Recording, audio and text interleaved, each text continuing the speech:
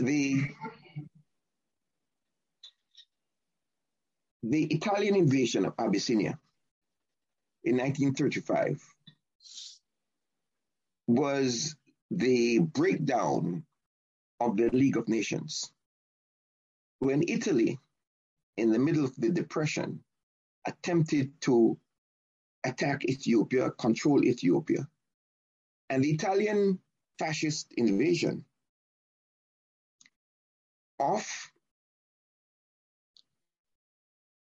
what was then called Abyssinia gave the green light to other fascist forces, the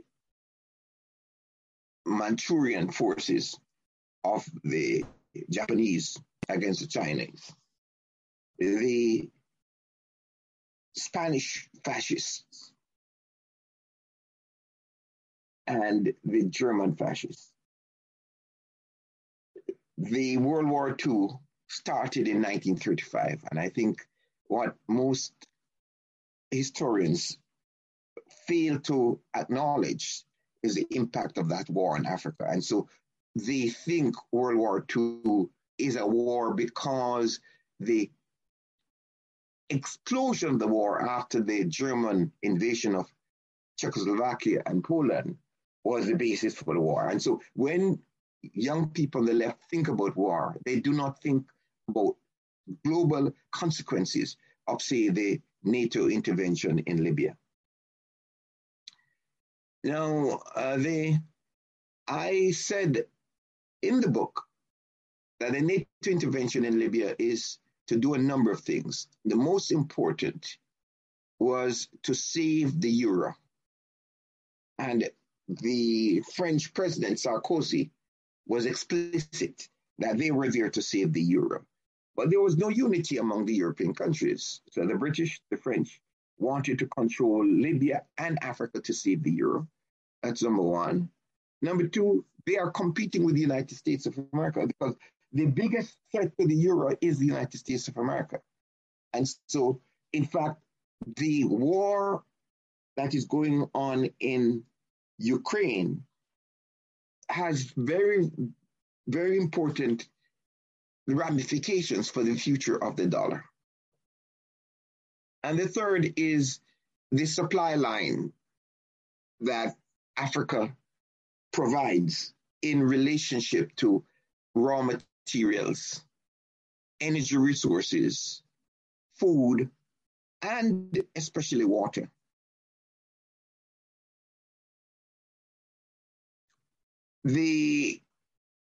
Africa is the swing producer for the 21st century, insofar it has clean water more than any other place in the world.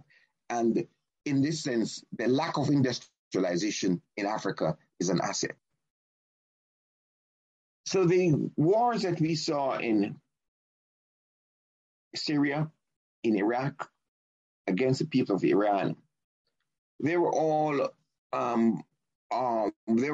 part of NATO's attempt to control the global economic space, control finance capital, that is the nature of the United States financial services and banking industry, and to be able to bully other countries such as China or Iran or Russia, or in my view, the most important country for the United States to bully is the Germans.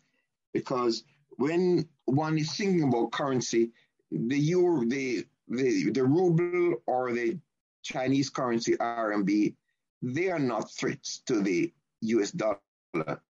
The euro is a potential threat. And in my view, this is the objective of NATO, to continue to control the Europeans, to ensure that United States finance is dominant. And I'm curious, when you talk about the term global NATO, what do you perceive as that global NATO? So, for example, I think, and I was looking briefly at your article on Counterpunch, you were talking about Vijay Prasad's notion of it as a protecting the Atlantic project, this like Eurocentric body. and yet at the same time, it's been growing in potentially coming into contact with countries like Australia, New Zealand, and Japan as kind of this expansion of the NATO project into East Asia. So how do you view global NATO as expanding? The global NATO, as I said, my mind has been so much on the Ukrainian question that I have not been prepared for a discussion of this sort. But global NATO, as we understand it, is number one, the expansion of the core European and North American countries to the 30 countries that are now in NATO to protect not Europe, but the US dollar and the dominance of US financial markets. The second axis of global NATO is what they call the Mediterranean dialogue. The Mediterranean dialogue involves Egypt, Israel, and those countries in the Mediterranean region. And Libya refused to support the Mediterranean dialogue, which was an expansion of NATO in this region. The third axis of this global NATO would involve alliances with Turkey. Now, this is now a problem for NATO. The fourth axis of global NATO is in Asia with what they call the Quad, with Japan, Australia, and now India, Australia, and the United States of America. Now, this global NATO has been presented as an instrument to promote peace and democracy. But we can see that in a number of states that where NATO has an objective alliance. I can mention 4 states. Saudi Arabia, I can mention Turkey, I can mention Israel, and I can mention the Indian government. These are not paragons of democracy. Now, the weakest link of global NATO is in Latin America, because the Cuban Revolution and the anti-imperialist organization in Latin America has weakened the U.S. Southern Command, so that we have, with the Cuban Revolution as an anchor of anti-imperialist mobilization and opposition to U.S. imperialist domination, we have in the past 5 to 10 years the proliferation of new forces who do not want to be part of the U.S. imperial project. We have the Venezuelan opening, we had the elections in Peru, elections in Honduras, the elections in Chile, which is probably the most significant, and Argentina. Now, in this year, we will have possible change of government in Brazil that will further weaken. So the United States is desperate to be able to advance its program. And so the governments of China and Russia, the governments of China, Russia, and Iran are 3 countries that have been holding the line against the U.S. financial hegemony, and that they have to break. And so they want to break it in Russia. And so we have this situation which I am doing of the escalating war, which is comparable to the phase of the World War II. So what we've seen in Ukraine is a new phase of the war. If we see the war in Libya as the first phase, as we saw the Ethiopian invasion as the first phase, this war in Ukraine is going to have vast consequences for the entire planet. And this is a foolish intervention. And when you do something foolish, you will always expand on it. It has its own iterative consequences. So on the subject of the intervention and the crisis right now, first, I guess your initial reaction, your thoughts on what happens next. What does NATO do? What is the response? And then, as you were talking about, you mentioned Cuba and Venezuela, and Nicaragua is another one to add in, of these countries that are close with Russia, that the U.S. has already said they're designing sanctions to try and cripple those countries too, with its reaction to Russia and their closeness with Russia. So already there's that opportunity for expansion into a global conflict. Well, the first point of the war, which I did not mention with NATO, the first point of the war is to cripple the United States citizens. That is the number one axis of the war, that the citizens of the United States must be mobilized, organized, and pacified to support this military project. And so the ruling elements in the United States were quite taken back by 20 million people on the streets 2 years ago. And so the most important aspect of what NATO is doing right now, even bigger than what is going on in Ukraine, is psychological warfare, information warfare, and destabilization of the U.S. citizens, because the citizens of the United States of America do not benefit from warfare. And the citizens of the United States of America are made accomplices in projects such as the $6 trillion that they spent on Afghanistan, the $3 trillion they spent in Iraq, and the billions that they spent to exploit and dominate Africa. So this is the core of the war against the citizens of the United States of America. So when they have someone like Putin that gives them the opportunity to enlarge their project of psychological warfare and disinformation against their citizens, they grab onto it. And Putin has given them a wonderful opportunity.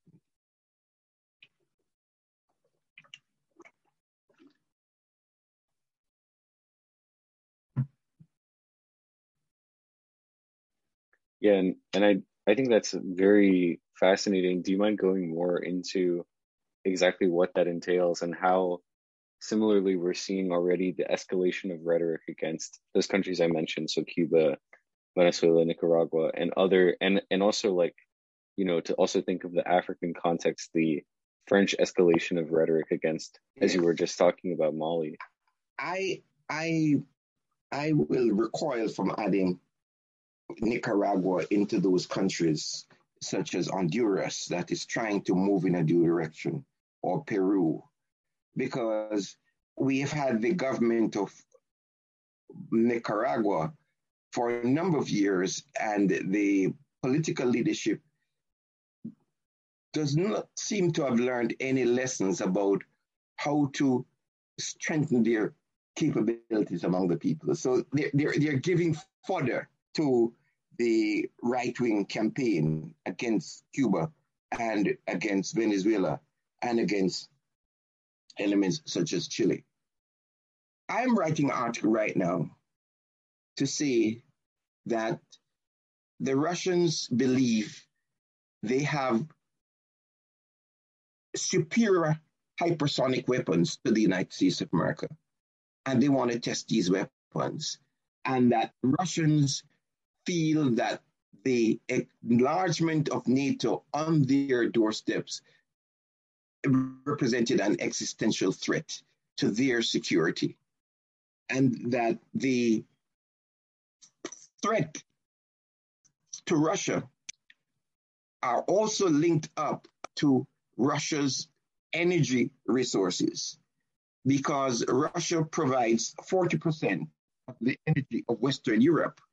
And as long as Russia provides 40% of the energy to Western Europe, there is the possibility in the future that the Russian and the Europeans index their trade in energy resources in the euro and not in the dollar. And that is a major threat to the United States of America.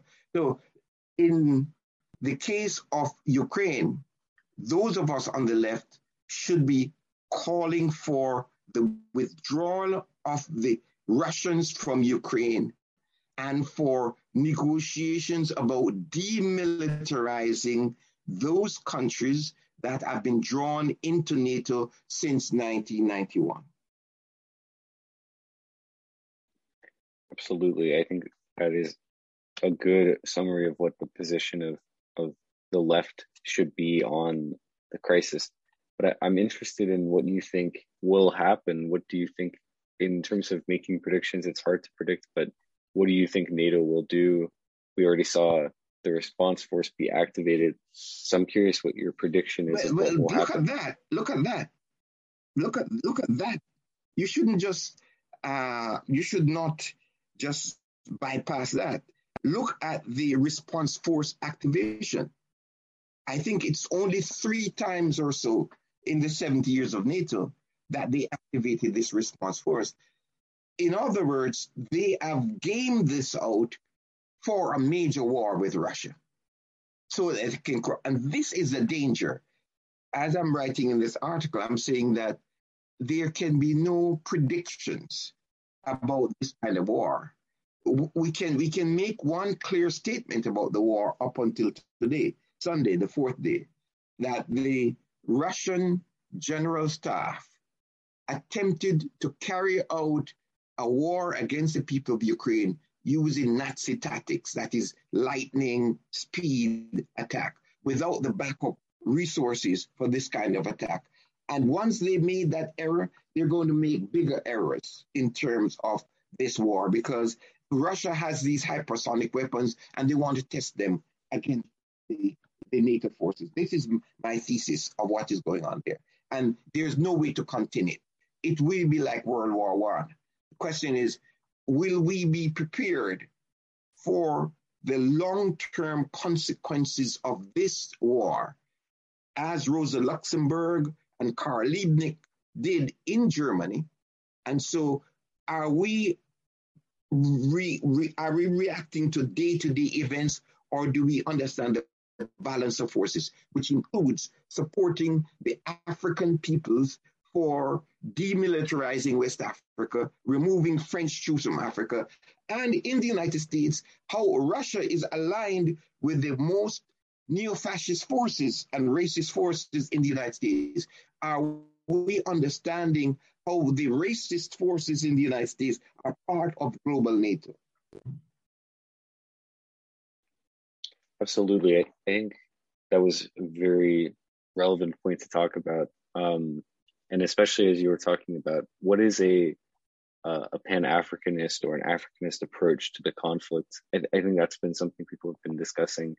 What is the role of Africa, starting with, as you talked about, going back to the invasion of Ethiopia by the Italians, and then, if you don't mind, talking briefly about how the intervention in Libya served as a similar invasion to kind of kick off this next phase of global NATO, and how that relates to today, how NATO is still in Libya and now getting more involved in West Africa. The African project for peace, reconstruction, unity. These projects have been the projects of self-determination. This project of self-determination in Africa had been opposed, is opposed, and the most explicit examples are 3. Number 1, the destruction of the self-determination project in the Congo, the killing of Patrice Lumumba, and the continued rape of Congo's resources and keeping the Congolese people hostage. Number two, apartheid, supporting the apartheid state to destroy self-determination projects. And number three, to ensure that the African unification project, any attempt at regional cooperation in Africa for independent economic activity, that those projects are thwarted. So France and the Europeans had been relegated that task by the United States during the Cold War. But since the fall of South Africa as the linchpin of US military destruction in Africa and the military defeat of the South Africans at Kutupuna Valley, the United States established something called the United States Africa Command. And the United States Africa Command has a tenuous relationship with the Europeans, and they manipulate and use the United Nations to fight what is the so-called war on terror. There can be no war on terror because terror is a tactic. If you are to fight this terror tactic, you really would need to be delimiting the links between United Arab Emirates and Saudi Arabia. These would be the places you go to fight the war on terror in Africa. So there is an African component of the global struggle, which is, in my view, the front line. And this is what is missed in the left. And in this sense, Russia is not an ally of the African self-determination project, because Russia, in the case of Libya, is an ally of France and the West to ensure that the self-determination project in Africa does not reach a point that Africa is independent. So that is the African front of the self-determination project. The other important front that people are not paying attention to is the front in Asia. The United States and the media has drawn attention to the rise of China. But politically and intellectually, the Chinese transformation is not as profound as the transformation of the countries of the ASEAN countries that have now created the Regional Comprehensive Economic Partnership, which is now the largest trading bloc in the world. And that trading bloc, the RCEP, they want to get out of the dollar.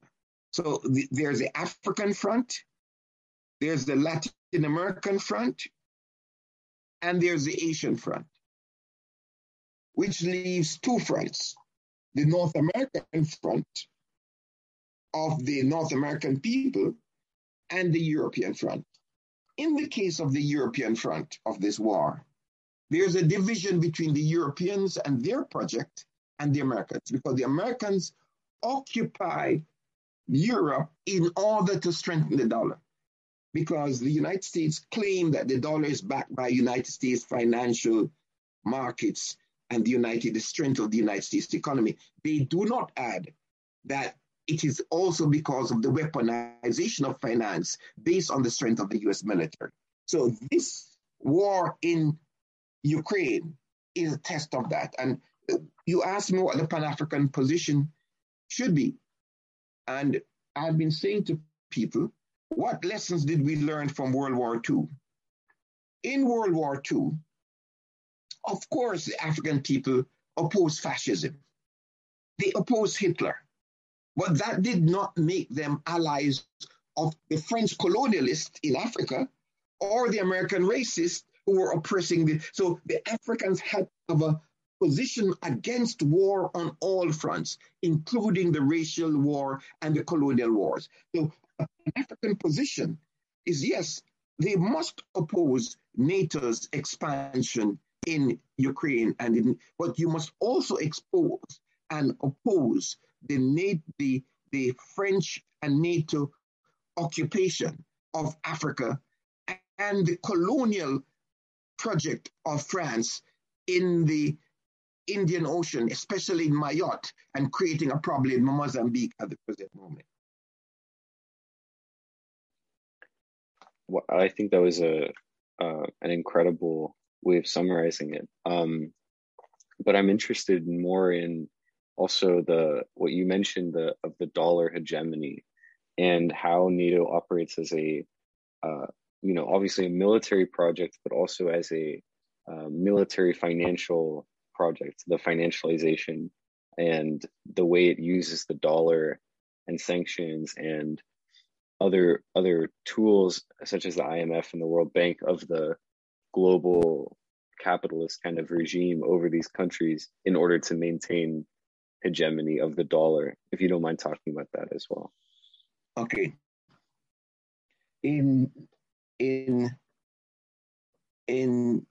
1944,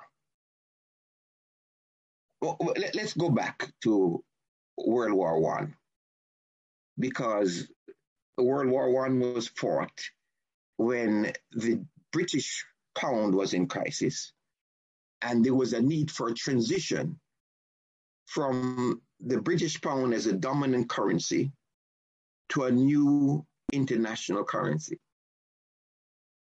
Of course, the British pound, as you know, was based not only on the British economy, but on the global reach of the British colonial project, which included major colonies such as their whole over parts of Hong Kong, the whole over India, the whole over Africa and Caribbean territories. World War I saw the end of Britain as a major economic power. And for 30 years, the British currency wavered for 30 years until 1944, when the Bretton Woods institutions were established. And the agreement at the Bretton Woods institution was the dollar would become the currency of international trade. They would set up two institutions. One, the International Monetary Fund, and this would be the global arbitrator for international finance and trade. And the second institution was called the International Bank for Reconstruction and Development, which is called the World Bank, which would be there for the reconstruction of Europe and the reconstruction of capitalism in Europe.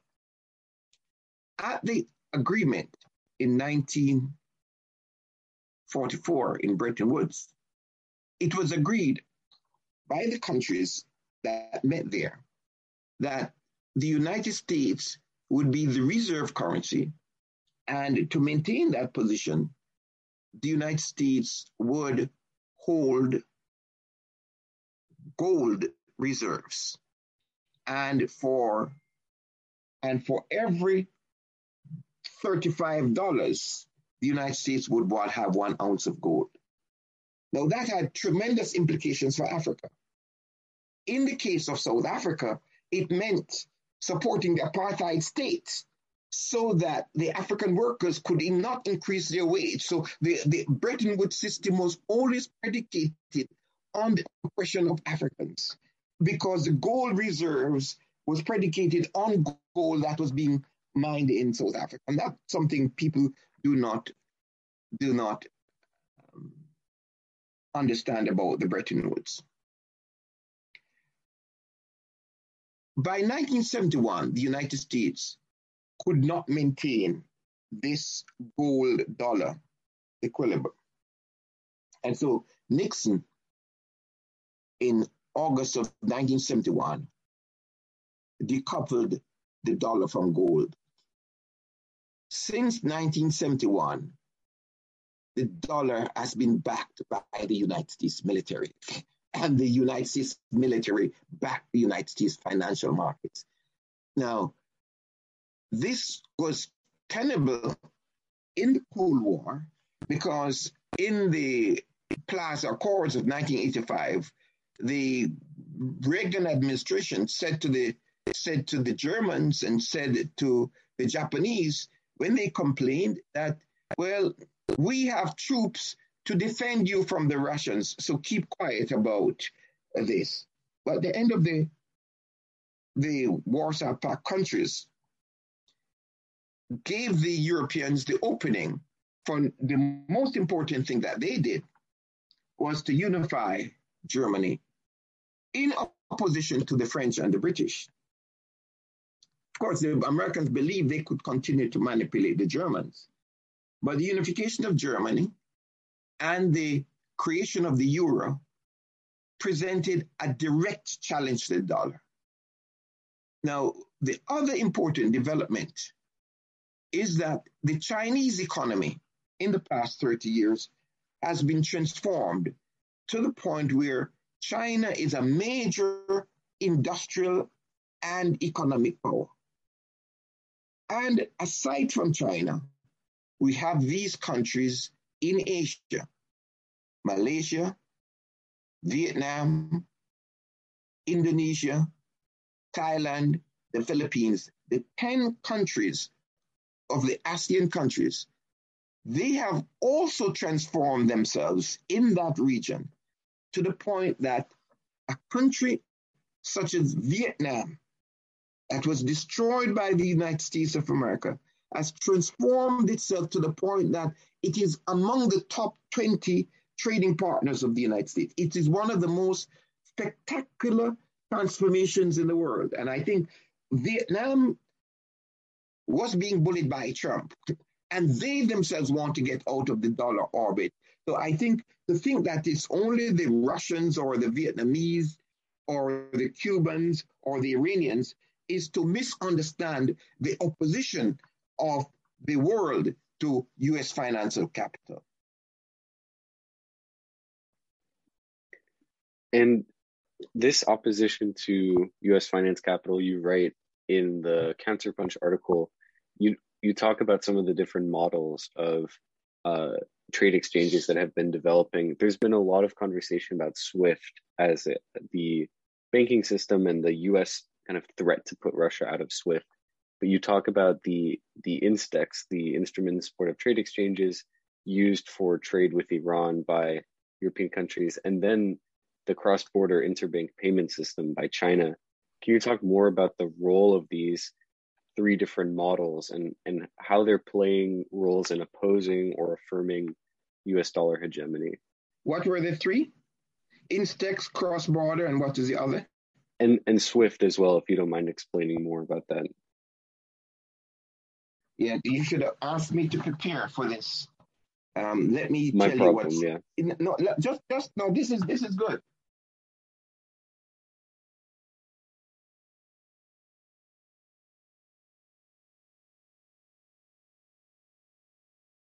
The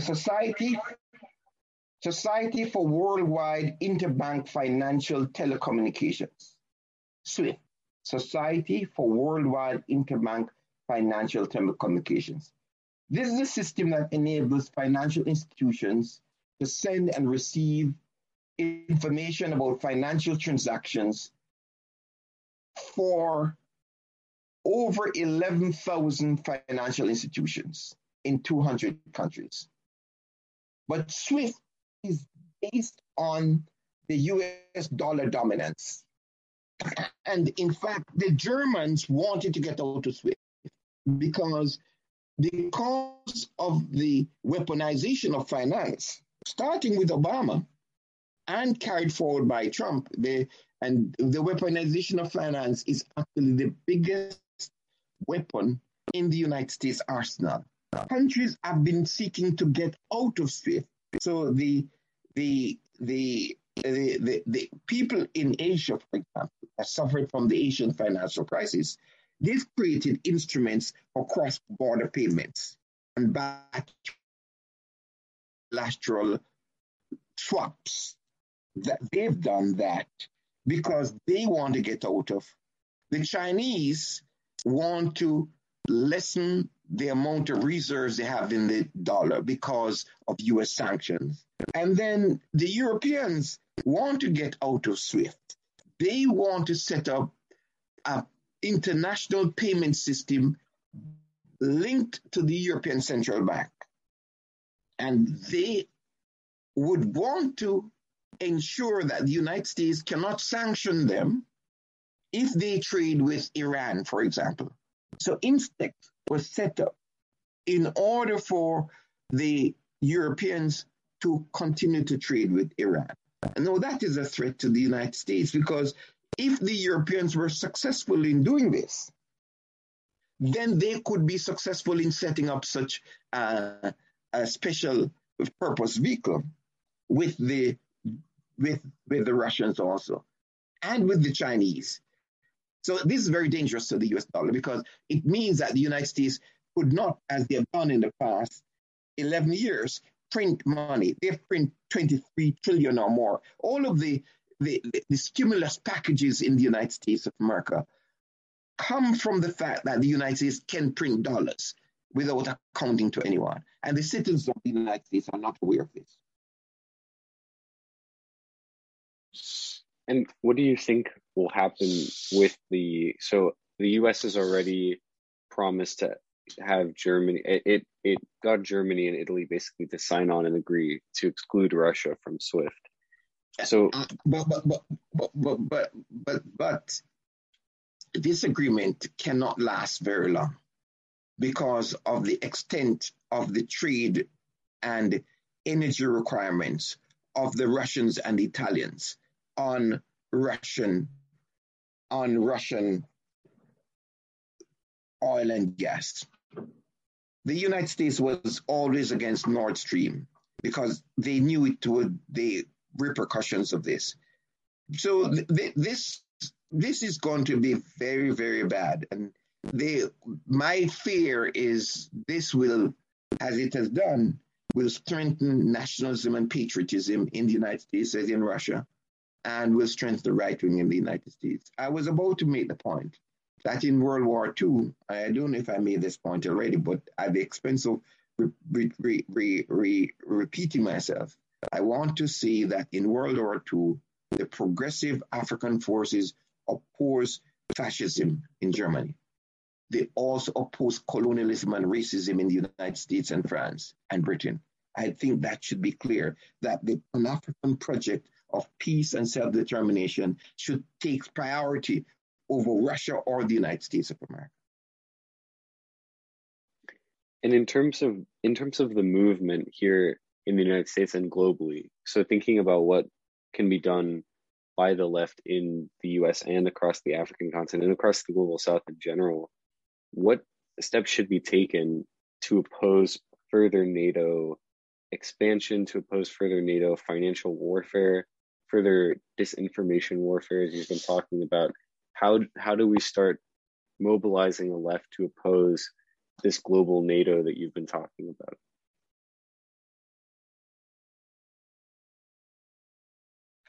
Well, I think the positive outcome of all of this has been the residual strength of the left in the United States of America. The residual strength of the left was made manifest by the Black Lives Matter movement. And the Black Lives Matter movement was able to mobilize an intergenerational and intersectional struggle, which shocked the capitalist forces. And this is what must be built upon. I think that is a foundation of any movement in the United States of America. The tragedy of the left in the United States of America is that the historic left did not understand racial capitalism. And by not understanding racial capitalism, they do not understand that there's only one form of capitalism, that is a racist capitalist system that was built on genocide and enslavement.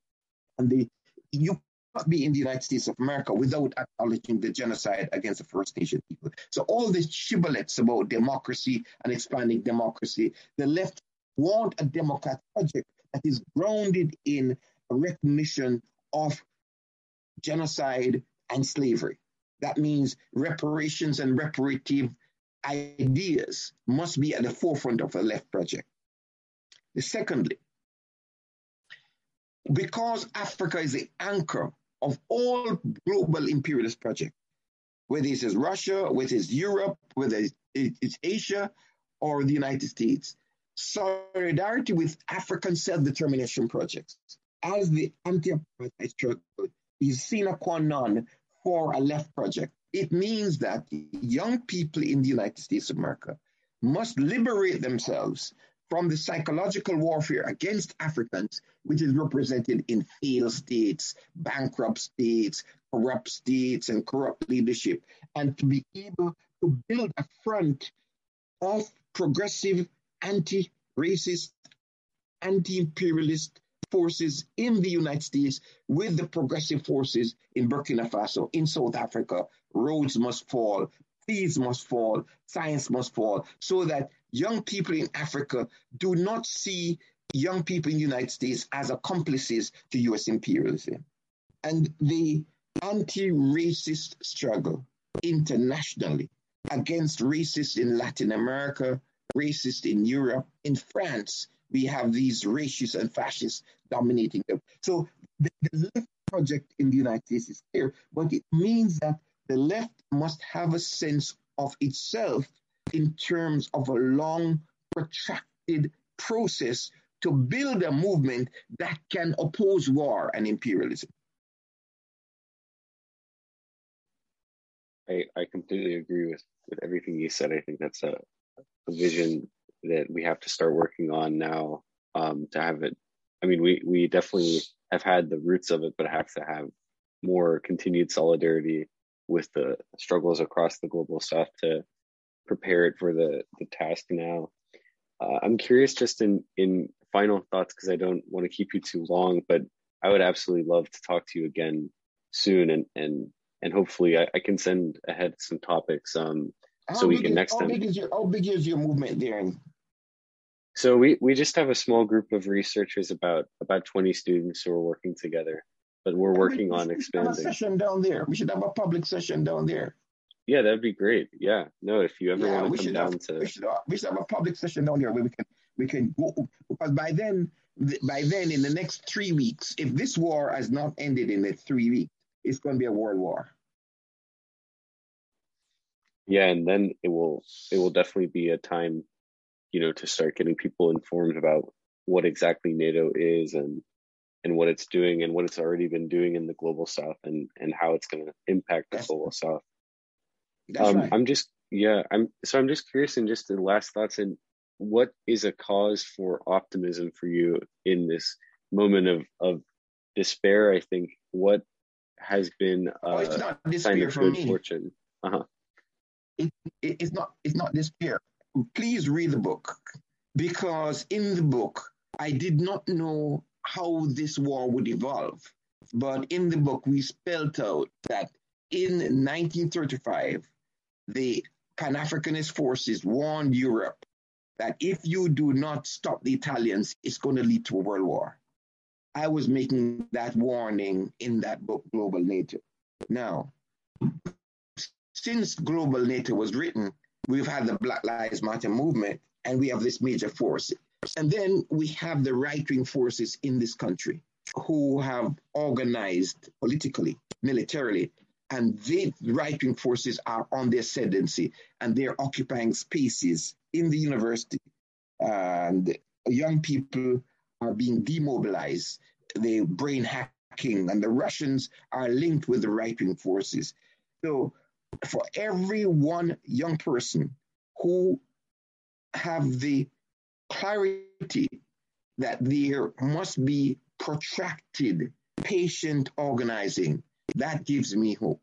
So when someone like you comes forward and to see that you want to link what's happening in Ukraine to what's happening in Mali and to what's happening in this country, this is the kind of analysis and energy we need, and for young people to use it and their resources to build multiracial, multi-class alliances in this country to change the project of war.